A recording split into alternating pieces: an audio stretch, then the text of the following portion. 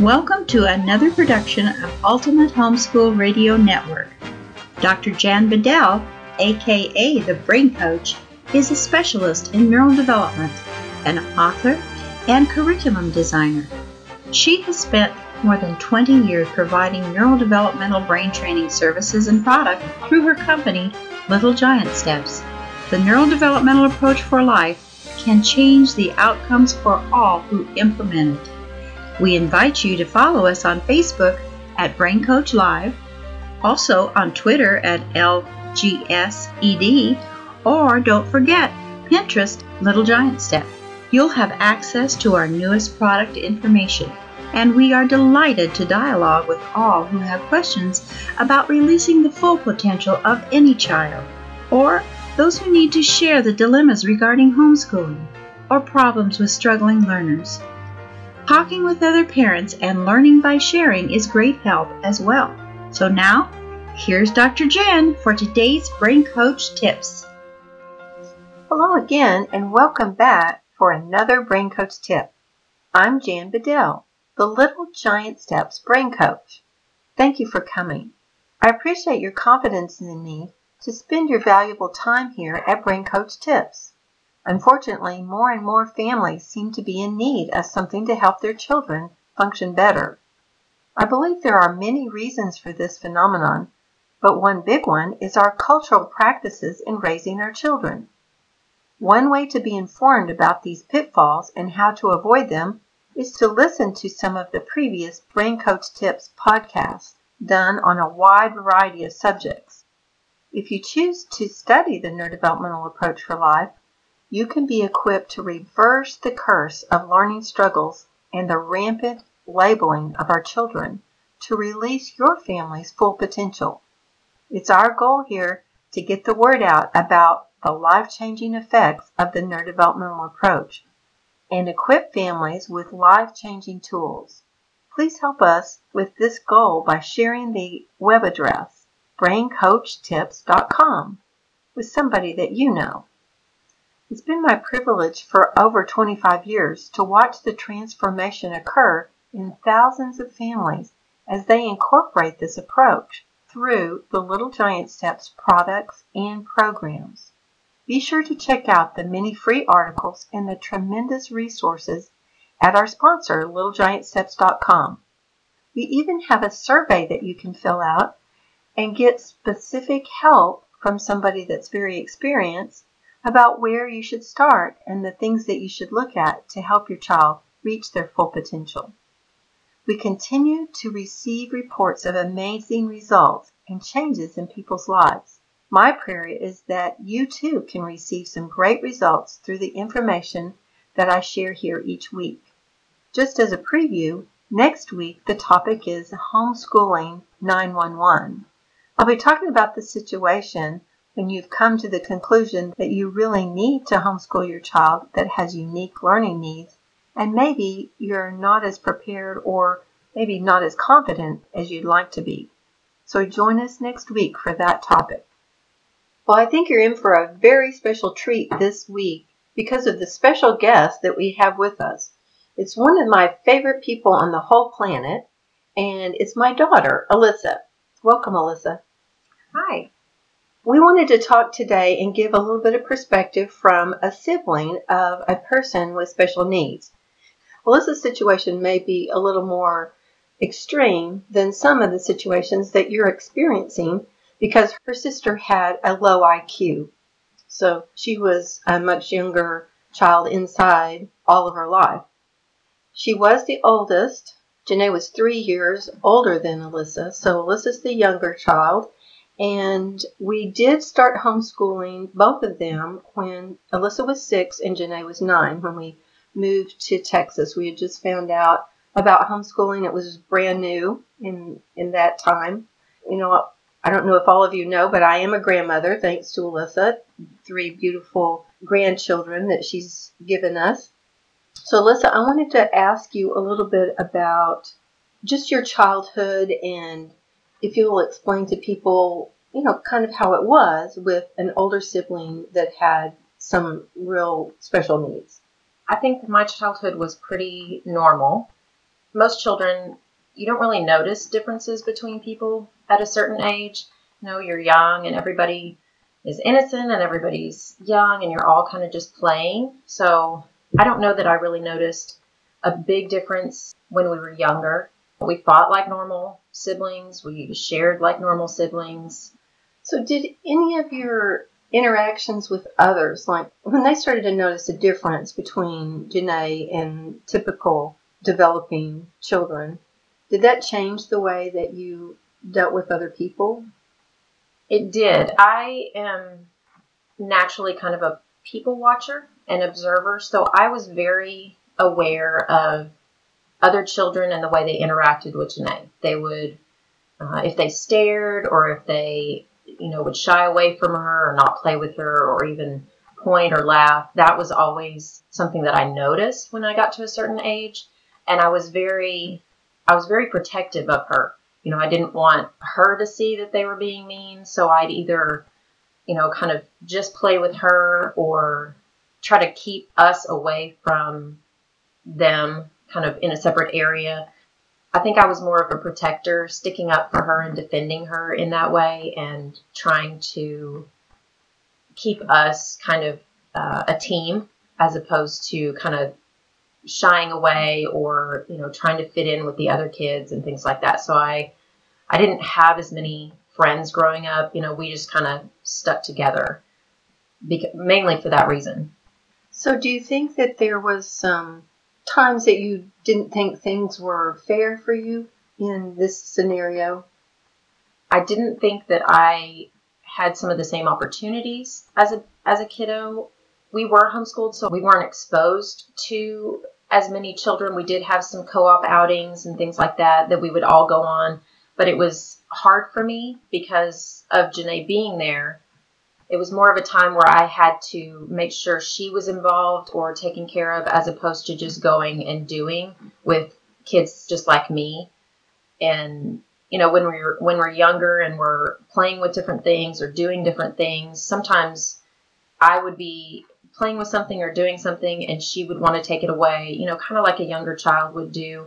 And, my mom was always like, well, she doesn't understand or we have to share. And, it didn't always seem fair because I felt like if I understood, then she should understand. And especially since she was older.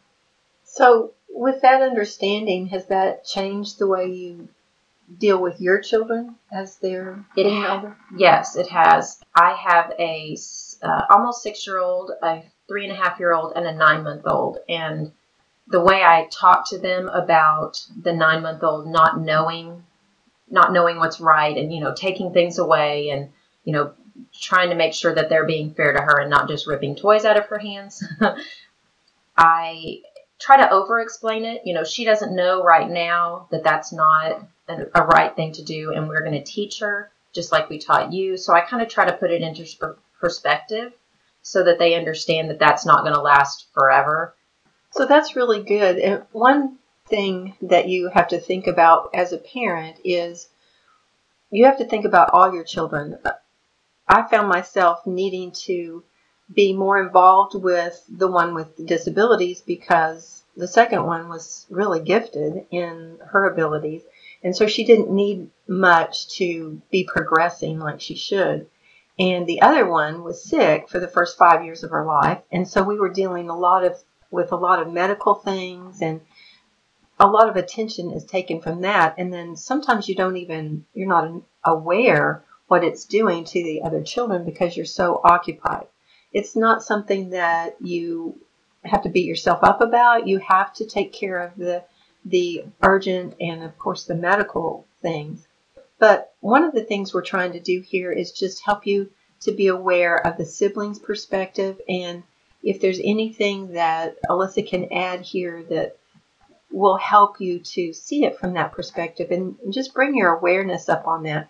That's more of what we're trying to do to help you to include that other one or to talk with them about some of these things. Is this the way you're feeling?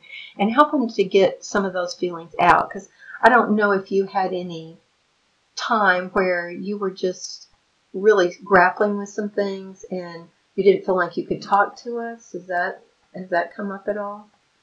There was times when I was younger, when we were either in a church group or in a big group of people that we were involved in, that maybe they had been making fun of Janae, and I didn't want to burden my parents with that, because, well, especially in a church group, we're going to go back to church. So I didn't want to make it awkward or hard for us to enter that group again. But it was hard for me at certain times, knowing that kids can be cruel and, they're not nice all the time. And of course, I went through a period of time where I was embarrassed of, some of the things that she would do or say, or the inappropriate actions. And so I did, of course, go through a period of time where that was really hard. Adolescence was really difficult because it was a requirement. I mean, she wasn't going to go anywhere. She was my sister, but I had to deal with those inappropriate actions and things like that, and get over the embarrassment, or just deal with the embarrassment, or get to a point where it wasn't embarrassing anymore. And I did finally get to that point. But there was several years that was a struggle. That just seems totally natural because, in social settings, it's like almost a requirement that you act a certain way. And of course, we were always telling Janae about the appropriate way to act, but she was her own person, and sometimes that didn't always happen. And so trying the balance between trying to protect her and help other people understand about the differences, I think that is a challenge for everyone that has, especially a severe child. The other thing that's hard is when you have a really typical looking child, but they have these inefficiencies. Maybe they have some autism spectrum kind of issues, and they're doing inappropriate things, but they appear typical, and people seem to require more of those people when that kind of happens. So there's just this balance of going to God and saying, you made them. How can we help them the most, and still help others understand too? Because I don't know about you, but it helped me with learning about compassion for others. And I think that is something you've told me over the years. You want to talk a little bit about that? I do think I learned compassion at a very young age, maybe younger than others. And I don't know whether that's just me or whether it is the situation that I was raised in. But I think I did learn those lessons a little earlier on how to be more compassionate to somebody who may be different or struggling, or maybe just having some challenges in different areas, and really kind of pulling them along as opposed to shunning them or trying to avoid that situation. So did you have any times where you were a little bit resentful or put out maybe by how much was required of you? I don't know that I was resentful as much as noticing that I was required to do more. There were chores that I did that she couldn't do, or things that I was required to do for her or with her that I wouldn't normally have been had she been a typical child. There were things that were just different. And I don't know that I really resented it.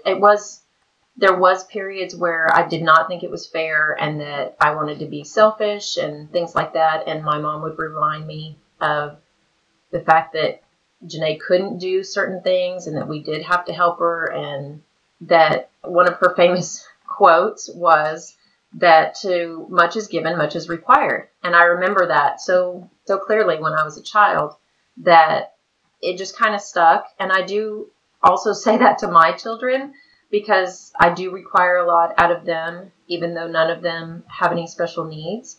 They are required to do a lot because they are given much. And I think that's just a truth from the Word of God. When we are given more, we are required more. And so that is a good truth that we have to include in our lessons for the siblings, especially when they don't feel like things are fair for them, as far as, like you say, dividing up the chores and being required certain kind of behavior even. And one thing that I want to encourage you with your special needs child is that We always shop for typical normal in every situation. We would try to bring Janae to that point of this is what's appropriate.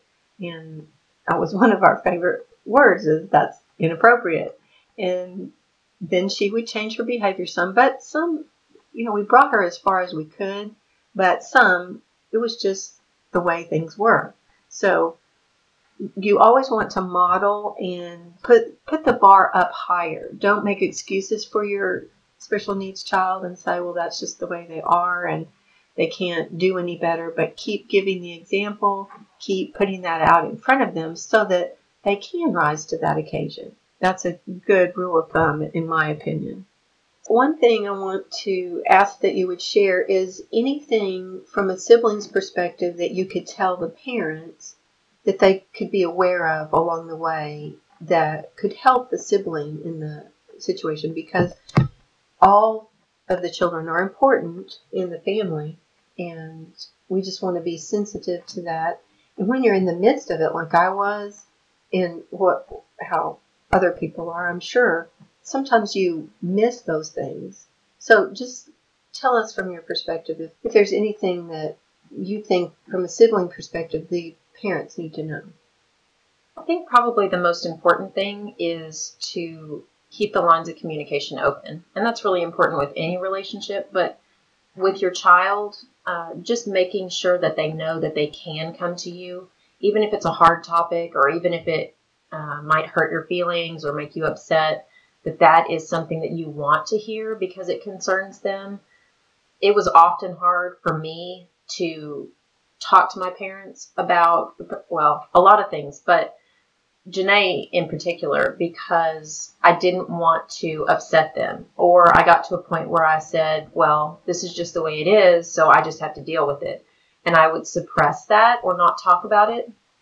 And that can make it harder to deal with on a daily basis. Not all children are the same. Not all children are like me. I don't always talk about my feelings, so that's kind of the way my personality is as well. So your child may not have that issue. They may be free to come to you and say, this isn't fair, or this isn't right, or, this is kind of how I feel.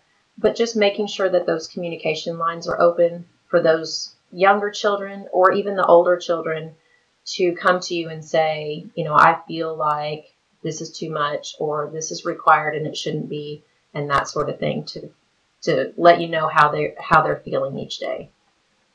So when you have a sibling that has pretty severe issues, like maybe someone with a syndrome or a low IQ like your sister, one of the things I want to encourage parents to have is the conversation with their siblings about future caretaking. This is a really hard subject because you don't think about dying and you don't really want to talk about that subject too often.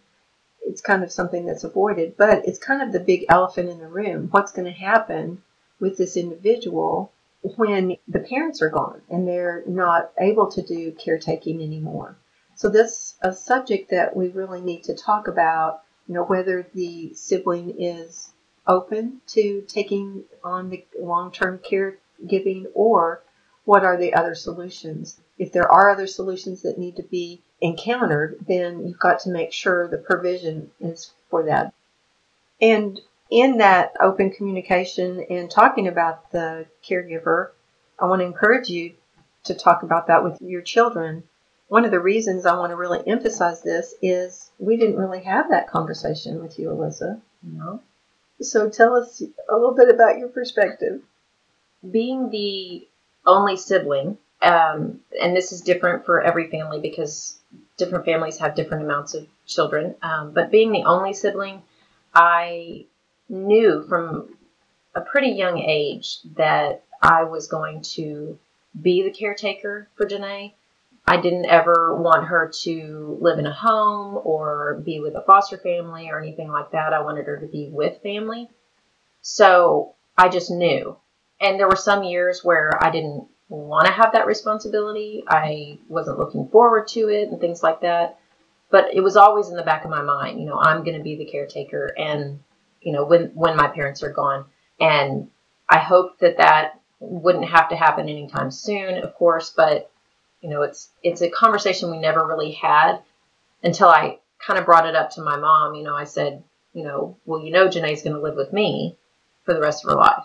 And my mom was pretty surprised when I said that, because we hadn't had a conversation and she didn't know that I would be willing to take on that responsibility. So that is something that's important to talk to your kids about. I brought it up with several people that I dated. This is my sister. She's going to be in my life the rest of my life. Eventually, she's going to live with me. Are you on board with that, or do we need to end our relationship? It was a major deciding factor on a lot of things. Where to buy a house, how far away to live from mom and dad. A lot of things that I looked at as my future revolved around Janae. So that's something that it is a very big undertaking for a child. So I would encourage you to speak to each of your children and ask them who would be willing, and find an alternate plan if they're not able to or not willing to be a part of that later on in life. So as you can tell, Alyssa is a very responsible individual. And again, I want to thank you for being here and sharing your heart. Now, if you're in a situation where the child may be an only child, or the siblings are not in a position to be able to take on this role, there are programs that the government offers for disabilities, and you want to look into that if that's an option for your family, and just be prepared. And one other thing on this topic, you just want to be sure that you are with a lawyer that has a lot of experience with special needs, because there's some really important guidelines that you have to follow. And so you need somebody that's experienced, not just your family lawyer. You need a will, you need things in place, a trust for the child. I can't advise you here on all of those things, but just to bring your awareness up on that. And one other thing that you want to be aware of is guardianship when they're 18. Janae was very compliant. She would never have said, I'm going to go live somewhere else or anything like that. That was not a concern. But what I found out is medically, after she's 18, they won't talk to me about it. And she was not in the position to be able to handle a conversation with a doctor about her health or anything like that. So you want to look into the aspects of guardianship when they get close to 18 that could affect their life. Those are just some things from our perspective as we went through this situation with my daughter that has special needs. I want to thank Alyssa for being here and being so candid and sharing with everybody. I appreciate your insight. I think this will be very valuable for families as they consider what's happening in the dynamics of their family. This will bring their awareness up on some things maybe they weren't aware of.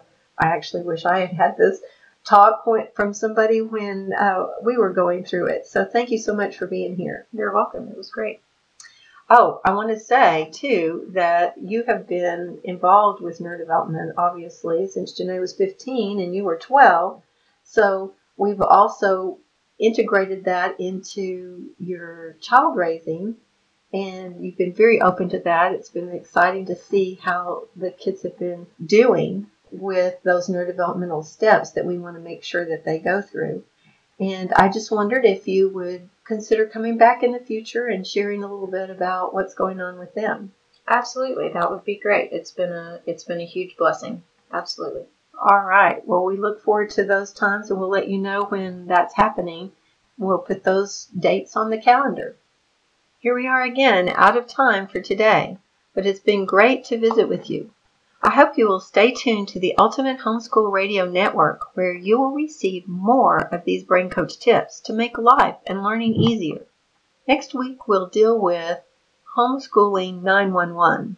It's basically when you find out you really have to homeschool your child because it's the best thing for them, but you really don't know what to do. So we'll be talking about that subject next week. In the meantime, please visit our sponsor, LittleGiantSteps.com. They're dedicated to equipping you as parents so that your child can make the progress that you are looking for. Remember, neurodevelopment is a dynamic approach to life at any age. So think differently. The solution is not in the problem. Until next week, it's the Brain Coach signing off.